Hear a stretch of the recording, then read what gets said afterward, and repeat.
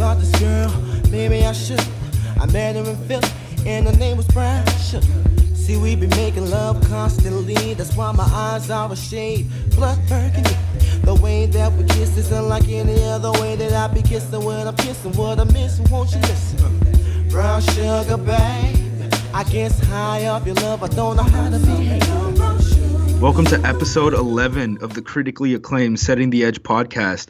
I'm your host, Justin Mosqueda, at JUMOSQ on Twitter. I'm here with my co-host, Charles McDonald. You can find him at Yak Prescott on Twitter. Say what's up to Charles. What's up, everybody? I'm still pretty sad. Atlanta Falcons fan, Charles McDonald. Yeah.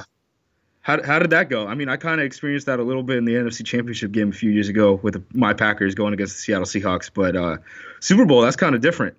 Yeah, if you look at my timeline from the night, I hit a super peak. I thought they were gonna win. You know, especially when Julio caught that pass at the end, like right behind the Michael Jackson tiptoe. Yeah, the Michael Jackson tiptoe. I thought that was it, but then they just shit the bed and just ran like three passes in a row on the 22-yard line, up 8 with 4 minutes left in the game, and they ended up losing the Super Bowl. So I was pretty miserable. I knew it was over as soon as New England got that 2-point conversion to tie it at 28. I knew that was it. Is that when it was? Yeah, that's what I was gonna ask. Is when the tipping point was? Because in those games, like I said, I can only think about this from like the Packers NFC Championship type emotion thing, right? But like once Seattle started running like zone read, and I was like, oh, you figured this out. It's like, oh, this is done. Was that so? That was it. It was the 2-point conversion where you're like, they're just out scheming. That's when I was like, it's over. All the momentum, which is real, is in the favor of the Patriots. It's done. Momentum is real. So like one thing that I think that everyone can appreciate is like watching Bill Belichick in that situation, and like Josh McDaniels too, right? Like seeing like the specialized onside kicks, right? Like the very like worked on 2-point conversions. Like you basically got to see him like in the most stressful situation possible in his career, and him just execute at a high level, and just watching like a machine move like that is kind of incredible. Yeah, it was something else. But it was so funny, like when the Falcons got up to 21-0 after that Robert Alford pick six, Belichick was just furiously writing shit down like on his notebook, and I was like, oh no. I started to get a little bit nervous, there, but then they came out, made it 28-3 in the third quarter, and I mean that fourth quarter just has to be one of maybe the biggest collapse in NFL history. He was just writing cover 2 man on that notebook, just over and over again. It's just every play, cover 2 man. They're sending 4, they got too high, and they're playing man. Like, I think the only way that you guys like varied from that is when you guys were playing like a little. It was cover 1, but it was like not. It wasn't a spy. It was like what that inside dude was doing is he's basically setting a fence, almost like how you play like trips, right? Yeah. Where like that inside backer, it's like you set a fence and nothing can cross your face. Right. And that's basically how they were playing, like bunch trips, even 2 to a side. Like that guy very much was like, I'm not here to spy Matt Ryan. Matt Ryan can run. Matt Ryan had a long run, right? Like I think he had a long run. I don't remember. I'm trying to black that game out of my memory. But basically that guy was setting a fence and was just being like, there's like a crosser is not going past this, like past the middle of the field. Yeah.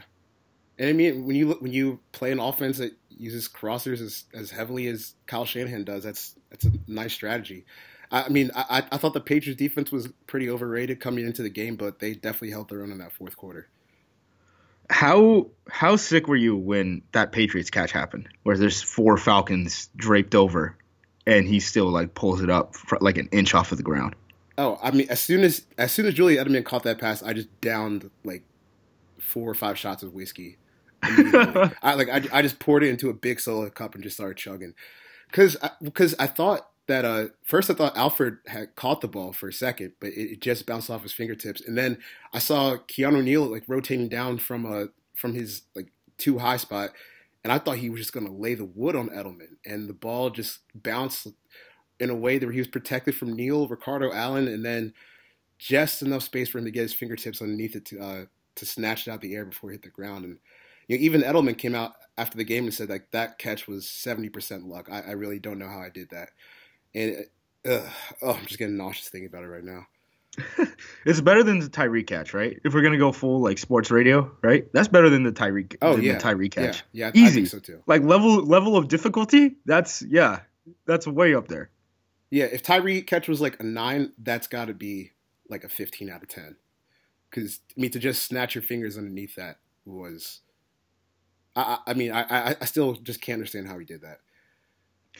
We should talk about what we wrote for the NFL 1000 project for Bleacher Report, where we did our little previews. I think we both nailed it on the head. I mean, you wrote about Grady Jarrett being a surprise impact, right? Yeah, because I mean, if you look at how they've been doing their defensive line rotation since Claiborne got hurt, they've been doing a lot of Grady Jarrett at 1. I mean, Grady Jarrett 3 technique, and then Rashid Hageman at 1 technique, and you kind of saw what Javon Hargrave did to that interior offensive line 2 weeks ago against the in the AFC Championship game. So I was like, hey, I think Grady Jarrett's a better player than Hargrave is right now, and if he can just line up at 3 technique and just kind of tee off for a while, I think that's a matchup that he can win. He ended up having 2 sacks from 3 tech, and then he had 1 where he was looping around, and then he had I think ESPN credited him with 4 quarterback hits. So he definitely had a great game. Just wasn't enough. What did you highlight in that preview piece? So I wrote about Vic Beasley. They wanted me to write up a matchup about Vic Beasley and Marcus Cannon, the right tackle for the New England Patriots. And my whole thing was like, Marcus Cannon doesn't really get left on an island very often. And like, that's how Vic Beasley wins, right? So my whole thing was like, basically the piece was, how do you stop Vic Beasley? And my whole thing was like, well, if the Patriots keep doing what they've been doing this entire playoff run, like Vic Beasley should basically be a non-factor. Just in terms of like how they scheme that, I guess you'd call left end for a team, right? And I mean, sure and behold, I mean, we saw Vic on that like pass deflection when he was down in the goal line situation against Martellus Bennett. But other than that, I mean, Vic Beasley wasn't a huge factor, right? I mean, Courtney Upshaw and Dwight Freeney were better pass rushers off the edge in that game, in my opinion. Oh yeah, definitely. I think Vic Beasley was credited with 1 quarterback pressure on 50 pass rush attempts, so that's he got shut down. Yeah, I mean, one thing is like New England doesn't. You get a lot of back help and a lot of tight end help on that side if you're New England, and that's one major reason why Marcus Cannon, I mean, basically had a flawless game, right? Yeah.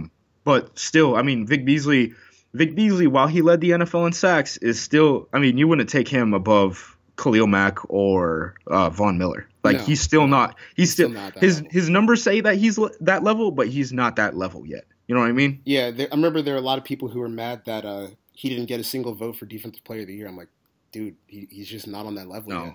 And he's not. Maybe he can get there one day, and you got to be pretty pleased that he was able to post 15.5 sacks while just straight up disappearing for games at a time. Yeah, so as a 24-year-old. Yeah, like, 24-year-old. He's still very young. I mean, I still think the sky's the limit for him, but he's not at that level yet. Totally agree. So what would you say other I mean, everyone just goes in on Shanahan now, right? Shanahan, who's now the head coach of the San Francisco 49ers. But other than that, like, what would you say you were disappointed in this game? Because you thought Atlanta was going to win, so yeah, there must be some places where they fell short. I think the turning point was when Tevin Coleman got hurt, and they just lost all the groove they had on offense for some reason. So, Devonta Freeman had, I think, 7 yards per carry in that game, and he only had 2 carries after halftime. When by the time they got him up 28-3, they only ran the ball 5 more times in the game, which is just kind of inexplicable. But Shanahan, he's been aggressive like that all year long, and he's gonna see if he can get as many yards as he can on each play. And I think that Belichick kind of took that from him towards the end of the game. Maybe he knew that Shanahan was going to try to throw the ball instead of run the ball, because he's done that in a few situations the past 2 seasons. But, I mean, I think in a game of that magnitude, when you get down to the 22-yard line, 4 minutes left, first and 10, you can be a little bit conservative. That's okay with me. And I'm usually the let's go aggressive, let's be aggressive, let's go score touchdowns, but let's try to win a Super Bowl first.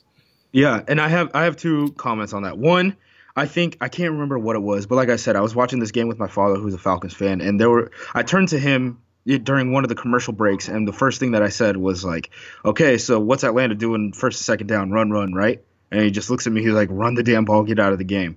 And I can't remember when, if they were down or if they were up 25 at that point or what it was. But there was one play action play where it was like that post. You know what I mean? Yeah. Like Matt Ryan hit two really nice post routes off of action.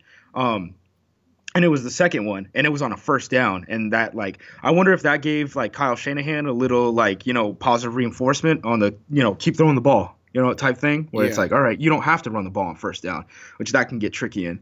And the thing that I want to talk to you about, because we talked about this a little bit off air, is Kyle Shanahan in San Francisco, right? Where you're talking about Tevin Coleman goes down and his offense loses its groove completely.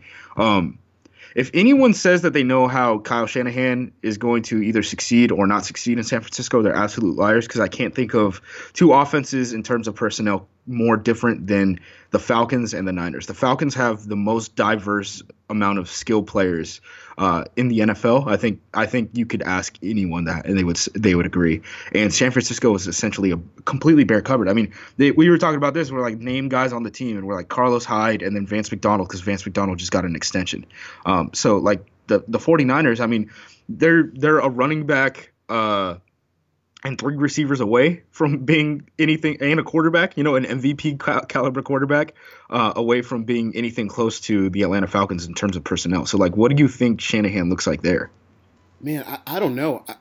I really want to see what he does with this quarterback situation, because you can't. It's kind of like the Browns were last year. You can't just spend a first overall pick on a guy or second overall pick on a guy in this case and just throw him out there to the wolves, because I mean, they're going to explore trading Torrey Smith, who was by far the best receiver. And if Torrey Smith is your best receiver, he's like ideally a decent number two option, like he was in Baltimore when Anquan Bolden was footballing there. So, I mean, you look past that, you got Jeremy Curley, who should be a number 4 special teams guy, and he's your number 2 receiver. So what I think they're going to do is I think they're going to make a run at like Jay Cutler or somebody like that, and then just kind of load up on front 7 guys and load up on skill guys, because you can't go into 2017 with Carlos Hyde and Vance McDonald being the only real threats you have on offense. And I think that situationally Shanahan is going to be great again, but I just don't know if he's going to have the personnel to pull off more than like 3 wins next year. Right. Did you see? So Todd McShay, ESPN, we talked about him on here before. He had a mock draft, and he had Deshaun Watson going second to San Francisco. What do you think about? I mean, you're a big Watson guy, right? You're a big Shanahan guy. Like, What do you think about those two kind of pairing up? I think that's a good marriage, because I think Watson's. I kind of think Watson was held back by his offense at Clemson, and I think he's definitely going to be, or not definitely, because I mean you can't just boldly say that, but I think he's going to be a better pro than he was college quarterback. And when you just look at how Shanahan kind of manufactured easy completions for Matt Ryan, they had the RPOs, they had play action with the throwbacks, they would throwback to the tight end and throwback to Julio Jones or Sanu, stuff like that. And I think if you give Watson kind of an easy way to manufacture yards, kind of like RG3 did in his rookie year, while he grows into a more complete player, I do think that stylistically those two would pair very well together. And then you can even look at how like RG3 and even Matt Ryan to an extent this year will run the ball on bootlegs. So if you can kind of get somebody over the top who's going to give the clear the second level for the quarterback, and let a guy like Watson or even DeShone Kizer kind of pick up first downs with their legs, I think that'll be a great start for San Francisco. But if they're going to go quarterback at 2, they got to throw money at somebody in free agency to come play there, because it's barren right there. So one criticism that Shanahan kind of gets is the RG3 thing, right? Yeah. And just like kind of exposing him and things like that. It happened years ago, so people don't really talk about it. But Deshaun Watson had like 5 significant injuries between like his senior year of high school and his first year at Clemson. Like, he was a true freshman starter at Clemson, but he wasn't a 14-game starter or whatever it was. You know what I mean? Do you think like I don't know how you explain this because like RG3 very clearly like he was a dude who could not slide, right? Like Right. it was just he absolutely could not slide. He took brutal hits all the time.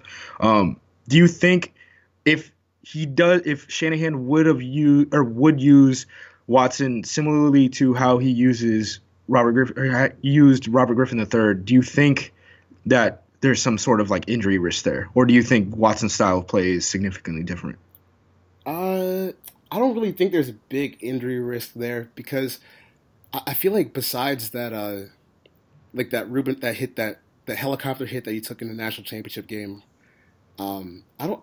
I mean, does he really expose himself to stuff like that? Because even in that Natty game last year, when he just went off versus Alabama, but they still ended up losing the game, he was getting out of bounds and kind of dodging guys and not taking big hits. But I think maybe in that situation, in that play, he was just trying to be the hero. And but I don't. I'm not really concerned about him being injury prone moving forward, especially since he hasn't really gotten hurt in 2 or 3 years. Right. I know there's Teddy Bridgewater comparisons out there, and y'all hit Teddy Bridgewater with the skinny knees thing and things like that. But I think like Watson from a running style and like injury prone, he's closer to Marcus Mariota than he is like Teddy or Robert Griffin III, I think, where it's like, yeah, he'll probably get hurt every once in a while. He's a runner. You know what I mean? Like he takes off and runs. But there's nothing like structurally or like if his style of play would suggest that like he's going to be a huge injury red flag. Yeah, I agree. Yeah, I wouldn't say he's as careful as like Russell Wilson is to not getting wrecked when he takes Right. off, but he's not oblivious like RG3 was, where RG3 is just going to get pummeled whenever he takes off. But I really like Deshaun Watson a lot, and I think taking him at number 2 would be fine, but you got to nail free agency if you're going to do that, because that is not a situation where any young quarterback is going to succeed early on. Right. So we asked you this before the Super Bowl, right? Before Shanahan left. Now that you know Steve Sarkisian is going to be your offensive coordinator, right? Right. What do you think this Falcons team looks like next year? Because if I'm looking at this right on our lives, Chris Chester, your right guard, Patrick DeMarco, your fullback, and Jonathan Babineau, one of your D tackles. And D tackle is already a position that you guys need to upgrade pretty clearly. I think we're both on that boat. Yeah. Those are the only free agents that you guys have on the starting team. So, like, is this another team that should be winning 12 games next year, or is this team that should be fighting for like a wild card spot? Like, where's your head at? I mean, I went back and watched some Sarkisian. I watched a few of his 2014 like USC games with Aguilar and Cody Kessler and those guys, and then I watched the national championship game again. Just watching Alabama's offense, and I think Sark's a good play caller. Situationally, he's not Shanahan, but then again, Shanahan's like the only guy like that. But I do think that he did a good job of kind of playing the Jalen Hurts strengths in that game. Screens, quarterback draws, bootlegs, stuff like that, just to kind of keep him comfortable. So I do think the offense probably won't be as ruthlessly efficient as they were this past season, but they just have too much talent to be really anything worse than like a top 5 unit when you look at it. And the defense, they really did come on in the second half of the season, especially after Dan Quinn started calling the plays after the bye.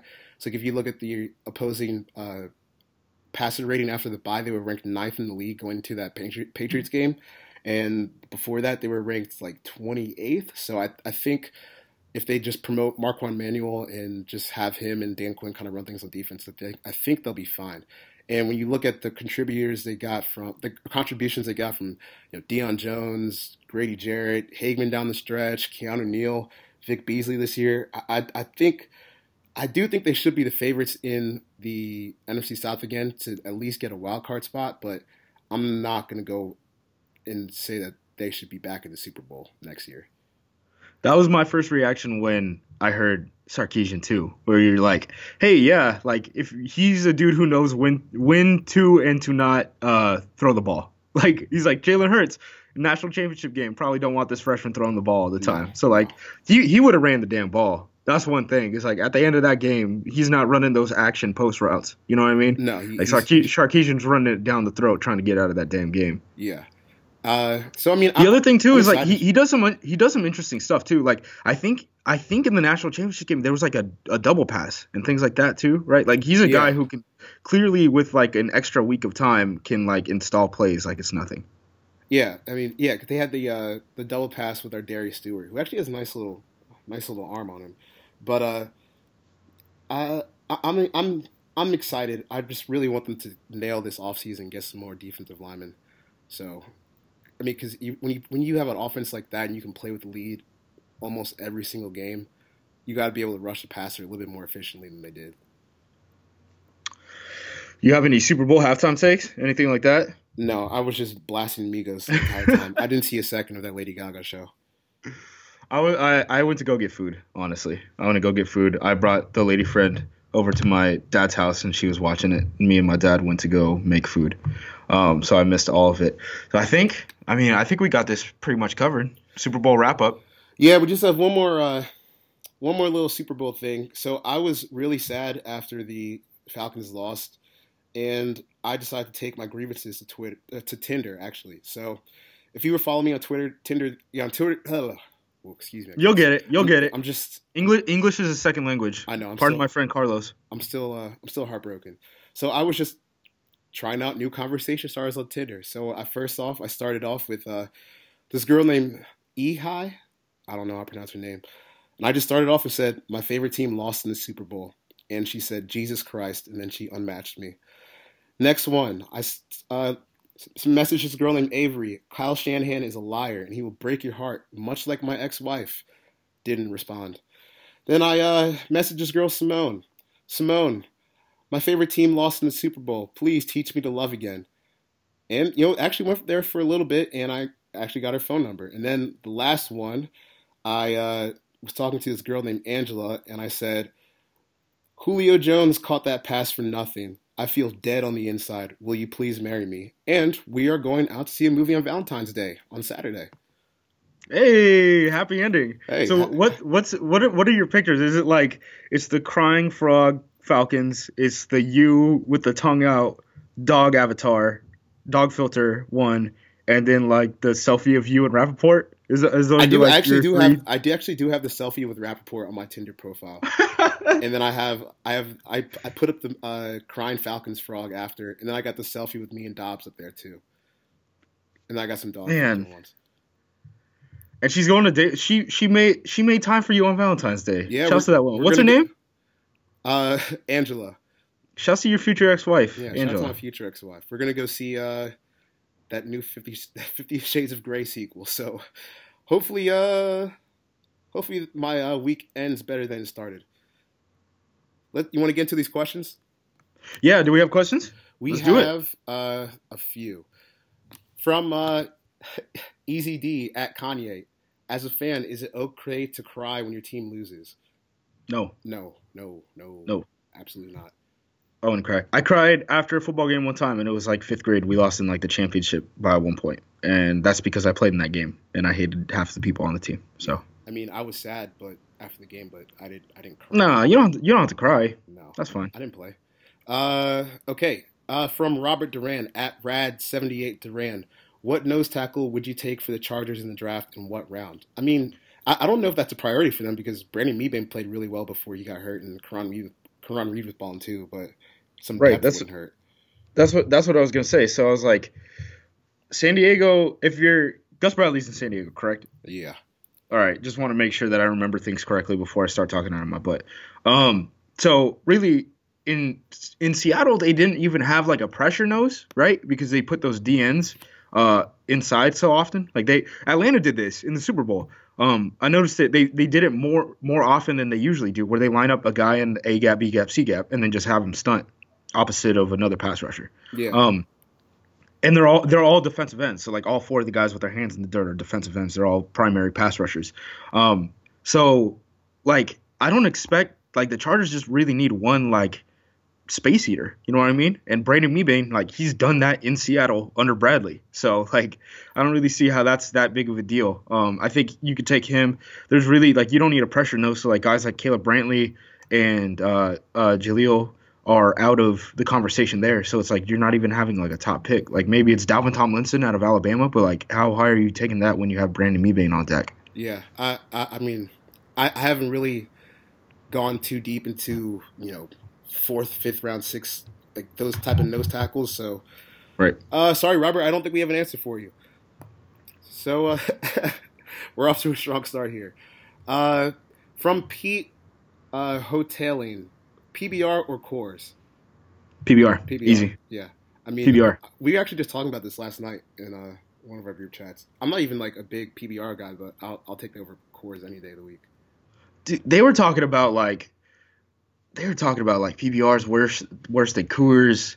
It's worse than Busch. It's worse than we have a Keystone. Keystone fan. Like we had Keystone fans, man. Like y'all are crazy. That's what they were asking. What's your cheap beer go to? And I told them the same thing where I was like, Negro Modelo and Pacifico are like the best Mexican beers, and that's what I'll have if I'm like trying to like taste anything, right? Unless I'm at a bar and you get like something on tap, right? But like if you're going cheap beers, it's like PBR and Rainier for me, and like I guess Rainier is like a regional thing, but like PBR is not bad, man. Like I don't even feel like that's like I know I'm from Oregon. I know y'all want to label me as a hipster, right? Like all that, but like PBR is not bad. Drink it. It's beer. Yeah. I mean, I pretty much feel the same way about beer, but you won't catch me dead with a Keystone in my hand. That's just unacceptable. With the orange can? That's Yeah. the one that came in the orange can, right? Yeah. No, I think that was Busch. Oh, whatever. It's all the same thing. No. Don't catch me with an orange can. No way. Looking like a Nickelodeon like music Right. tape? No. No way. Like a hillbilly. No. All right. One more. I think we kind of covered this a little bit. Is that from David Kang? Is that Super Bowl loss the most unexplainable sports loss of all time? I mean, just being still in the moment of it, I'm going to say yeah, because that was just unbelievable.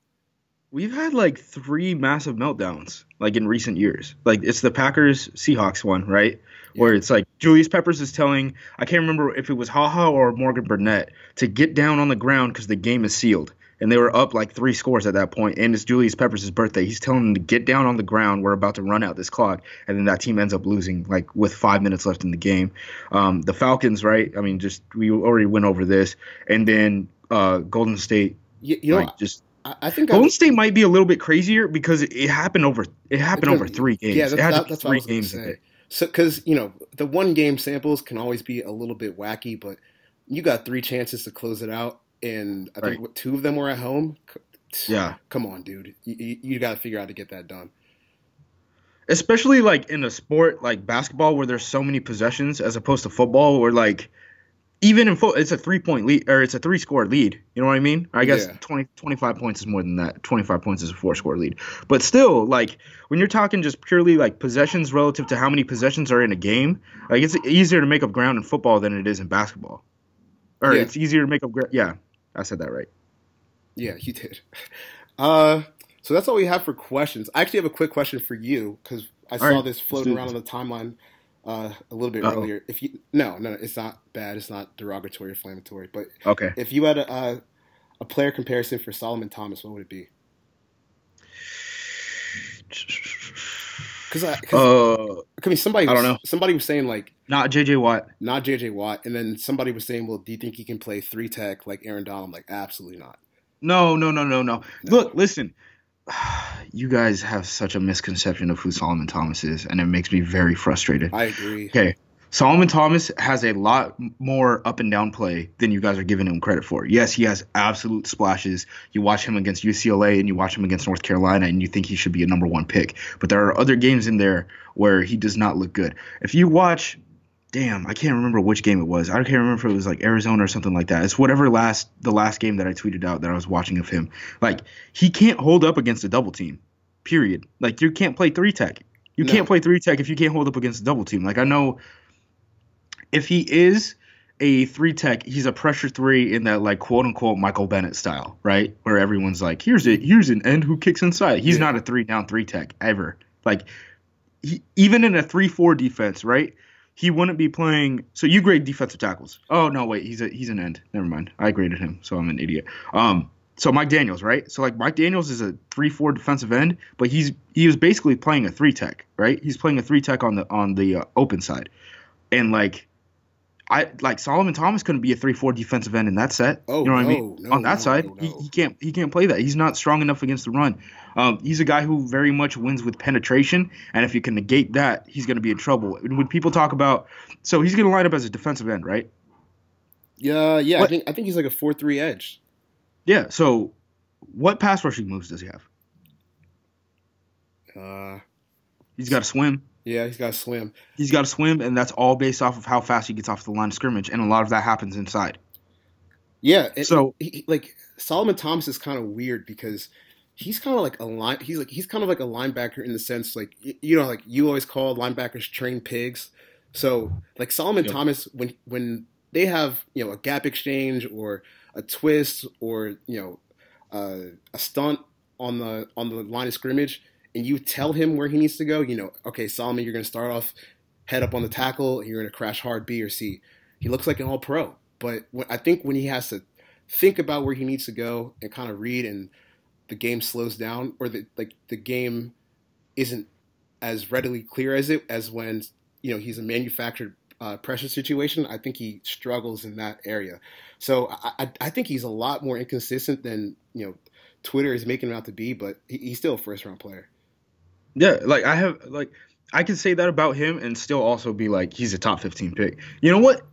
You know what's kind of a weird comparison that you can make with that when you're talking about like if you designate what gap he hits, he looks like an all-pro.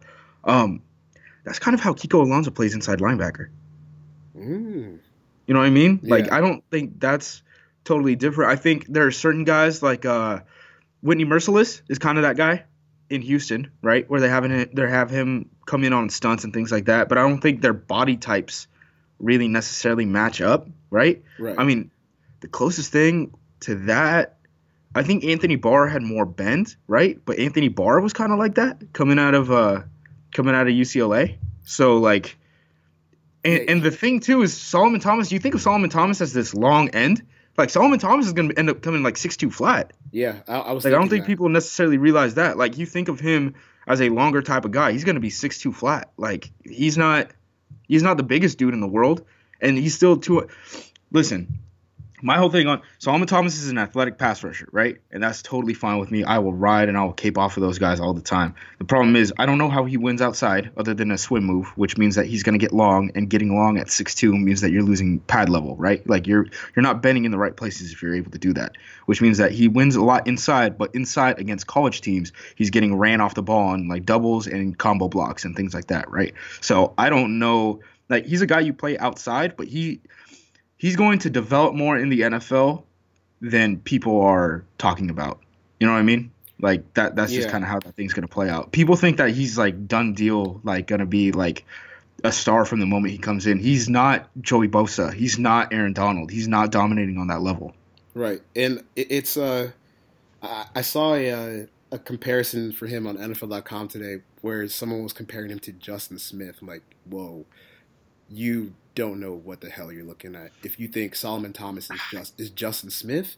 Justin Smith used to hold people and like would let Alden Smith come free off the edge because he was so strong. How many times did you see Justin Smith get blown off the ball by a double team?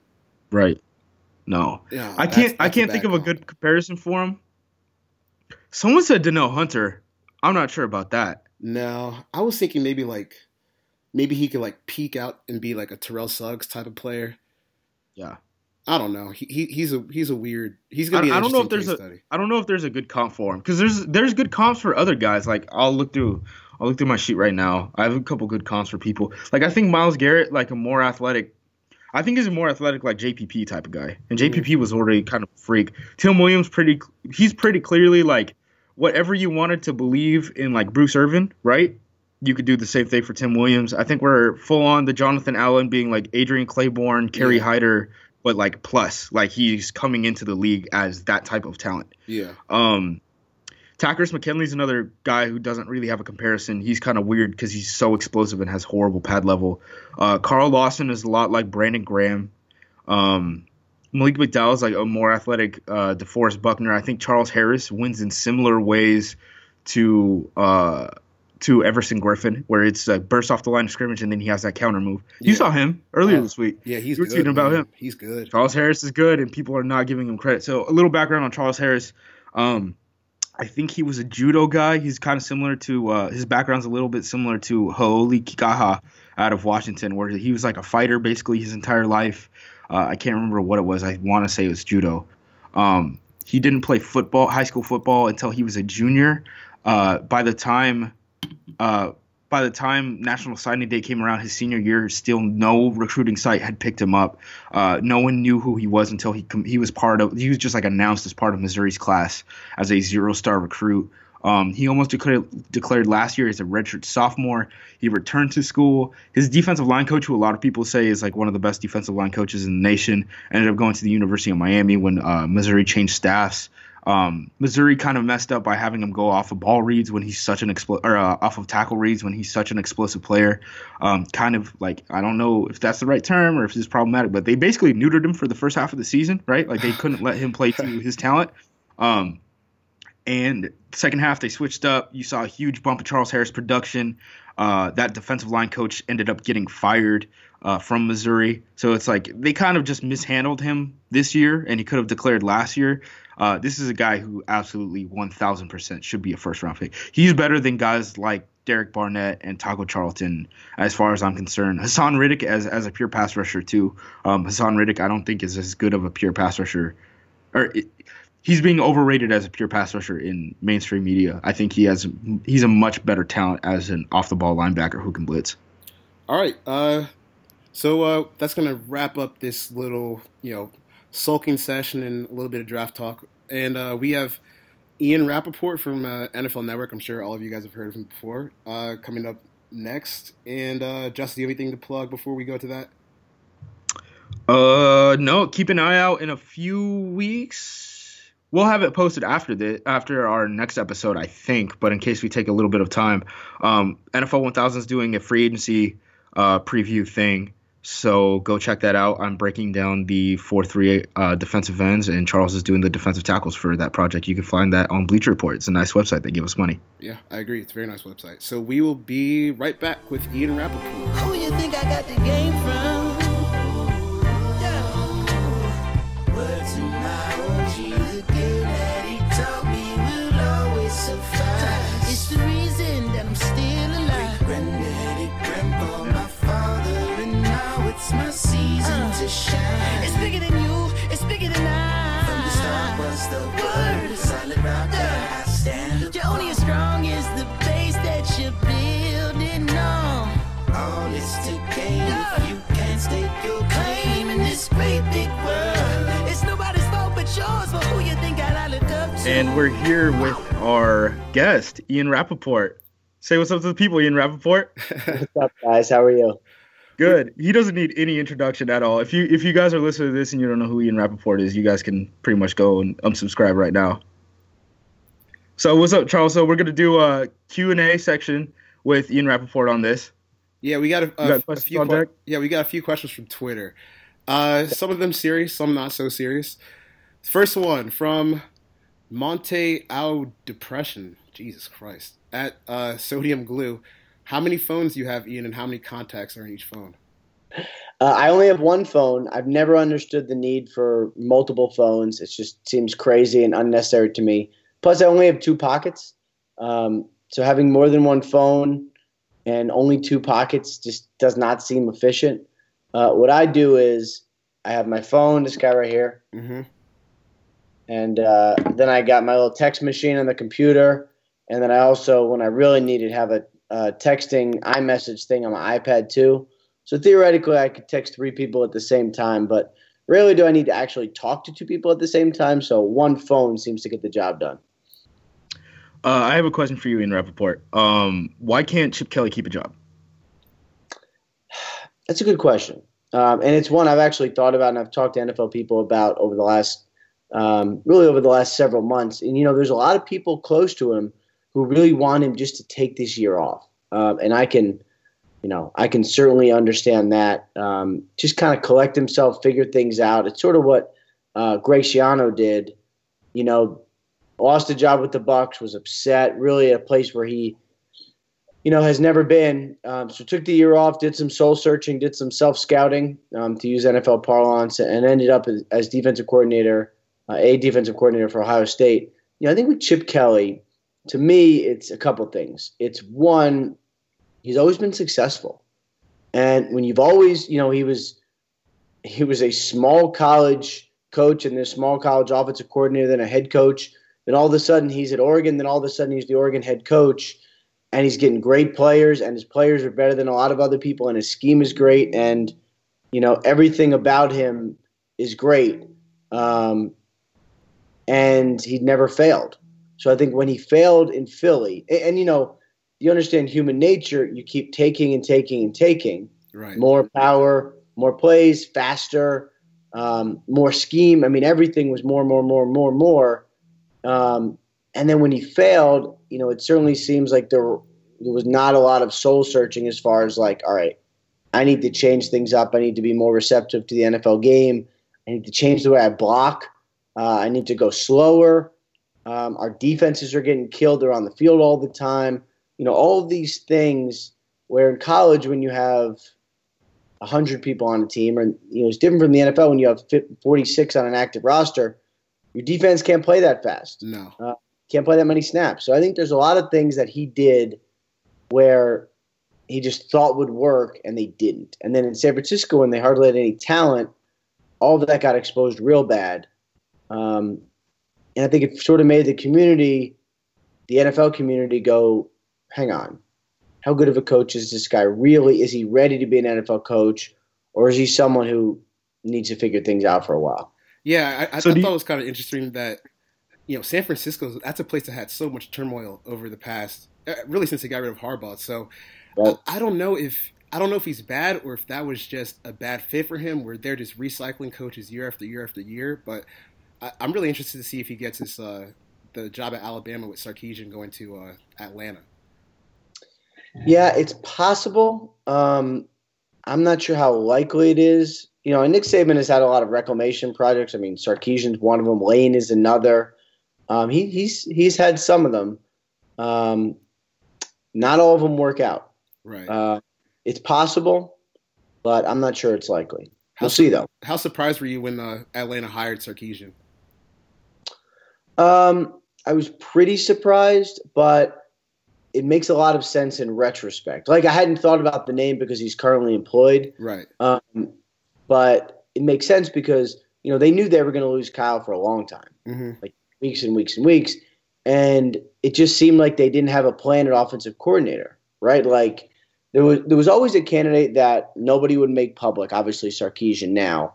But, they talked about some options. I knew that Mike McDaniel, I knew Matt LaFleur, those guys, internal candidates, were not coming with him or were not staying and becoming coordinator. So then it was like, I kept thinking, like, what do they know that we don't? Which coach do they know is coming that we don't know about, because it's the only thing that makes sense. Right. And now, obviously it makes a little more sense. And actually, like, I think it's going to be a good hire, assuming that Steve Sarkisian is clean, because when he was first on the radar, he was offered the Raiders head coaching job like a decade ago. This was supposed to be like an up-and-coming rising coach. You will see if he can sort of rekindle that. So can you kind of peel back a little bit and let us know, like, how fast do these things happen? So, like, how early on do you think that they contacted, like, Sarkisian when no one else knew about this? Well, he has been in contact with Dan Quinn for a long time. I believe He made a visiting camp. If I remember, one of them visited the other's camps. I'm not sure which.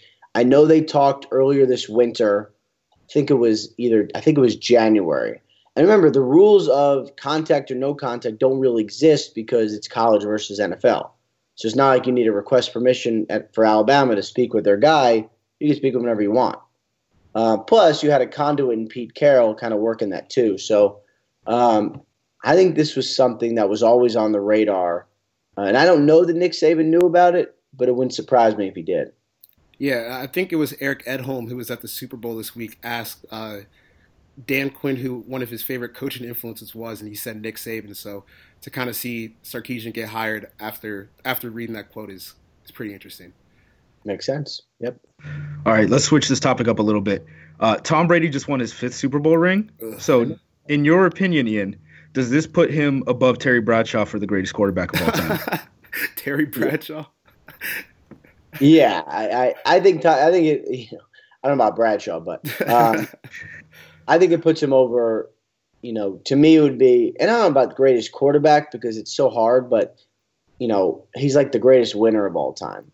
He's been on the best teams. Yeah. He's done the most in the highest profile, biggest moments. I mean, Joe Montana was the best. It's hard for me to argue that Montana is better than Tom Brady. Now, even though Brady has Super Bowl losses and Montana doesn't. The greatest comeback I've ever seen, and Brady's he's amazing. And there's something different about these guys. And Montana was the same way, but a buddy of mine was in the stands on Sunday, seated like second row, really, really close. And he was just taking videos, and he showed me one. The Falcons go up 28-3, and he's got the video trained on Brady, like literally as they are scoring. And he's throwing passes on the sideline. He kind of looks at the end zone, glances up at the scoreboard, shrugs his shoulders, and keeps throwing. And it's the craziest thing to me because he just went down 25 points, has never come down for 25 in the playoffs, let alone, I think in his career. I don't think they've had a comeback like that in his career. And he literally doesn't flinch. And I watched him not flinch. It's an amazing thing that the worst case scenario is happening before your eyes. And Tom Brady literally doesn't care. He just goes out and does what he needs to do. And that is not normal. Certainly not something I would do. It's not something most other players do, but these guys are wired differently. It's incredible to watch. Ugh. Well, I'm a Falcons fan, so I'm just still sick over that whole game. Yeah, that did not go well for them. No. So our friend Trevor Sikkema at Tampa Bay Trey, what's your favorite beer? I really like Sam Adams Winter. And it's sort of, there's a Harpoon UFO that I like a lot too. I love the Harpoon. Those are great. And when I live in Boston, that UFO, it's got the white label. It's great. We lived right by the brewery. And we took a little tour, go to some of their events. I mean, I love Harpoon. But I would say Sam Winter just because I probably get it the most of any of the seasonals. And it's, whenever I know my reaction whenever it's in, and I always get very excited. So I would say that's probably my favorite. Yeah. So we got to get an official count for you. So do you like Corona more or Pacifico more? You got to speak for the people, Ian. I drink Pacifico all the time. So that's my boy. Yes. There we go. Official. We love Pacifico on here. I just got put onto it recently by Justice. I like the Sam Adams Cherry Wheat is really good. Have you had that one? I have. You don't like that one that much? It's a lot. It's a lot to deal with. It's kind of, to me, honestly, it's kind of like drinking flavored coffee. And I don't mean this to be insulting. But yeah, here comes an insult. It's kind of what you drink to me if you don't really know what you're drinking. It's like, I used to, I know. I used to drink flavored coffee. I'd be like, oh man, they don't have like the vanilla I like or whatever. And then you drink real coffee and you're like, oh, I get it. The flavor is just good enough. Hold on one second, guys. What's up, man? Good, what's going on? Ian Rappaport just took a call. Yeah, so we'll be right back.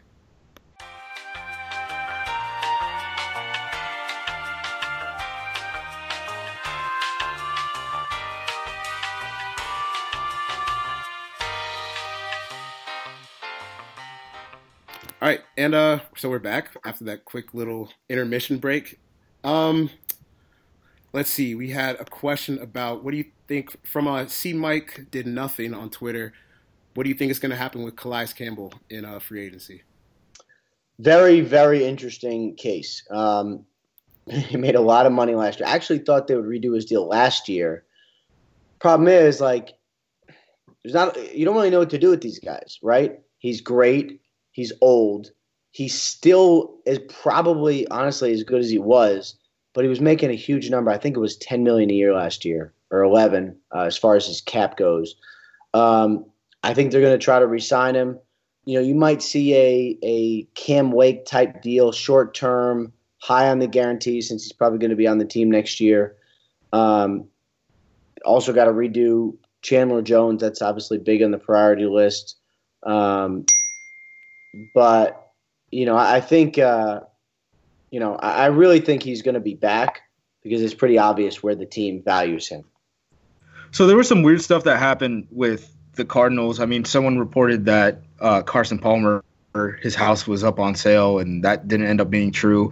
Do you have any feel for if the Cardinals are actually legitimately thinking about moving past Carson Palmer in the next year or so? I mean, Carson Palmer hasn't been the same, at least statistically, since he had that finger injury against Philadelphia, like right before the postseason last year.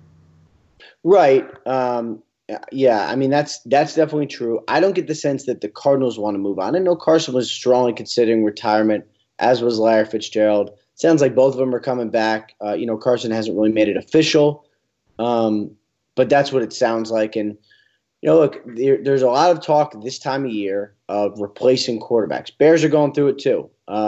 Everybody is. Honestly, like most teams, Bills are doing it too. Should we replace Tyrod? Should we not? The thing with replacing a quarterback is you better know who your quarterback's going to be, right? Because if you end up as one of those teams without a quarterback in this league, you are nowhere. So I haven't got the sense the Cardinals would like to replace Carson, even though he was not at his best this year. I think when he comes back in 2017, they will welcome him back with open arms. Yeah, it kind of seems like I think they're going to try to grab a guy like maybe Patrick Mahomes on day 2 of the draft and kind of start getting that a second quarterback. If he's there, day 2. Yeah, I don't. You can already see what's happening. You can already see what's happening in the draft. I mean, we're talking, a couple of weeks ago, it was like, Deshaun Watson, maybe a second-round pick, and now it's like, wow, late first. And I mean, all these quarterbacks fly at the board. I've had people tell me Mahomes is their favorite quarterback in the draft. We'll see where they end up. But every quarterback gets overdrafted. Okay, so let's go with this. If, your family on the line, you have to guess who the number 1 pick would be. Who's Cleveland taking first overall? Or is Cleveland even picking first overall? Yeah, I mean, it's hard. I'm sure they would like to trade. They always want to trade. It's hard to do a big trade for a non-quarterback, right? Like, I think it sounds like it'll probably be Myles Garrett. I mean, at least he's at this point, the consensus number 1 before the pre-draft process, which can really change things, right? But it's hard to imagine a blockbuster trade out of the number 1 pick for someone who's not going to be the face of your franchise quarterback for 12 years. Like, I understand what the Eagles did. I understand what the Rams did. I'm certainly not one of those who's written off Jared Goff. It's a rookie year. We don't know what he's going to be. But I get both of those things.